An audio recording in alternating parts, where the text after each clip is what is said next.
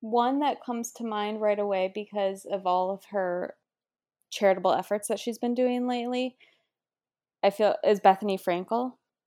She started working with Global Empowerment Mission Group, and with all of these natural disasters that started happening, seeing her use her like resources and money to get on the ground right away before a lot of other people with relief could come was, really inspiring. And it shows you that someone, obviously that's been in the limelight and has made a lot of money. And I think her story is pretty interesting too, because she'll be the first to say that she failed over and over and over again and didn't really hit it out of the park until like around 40 or, even older maybe.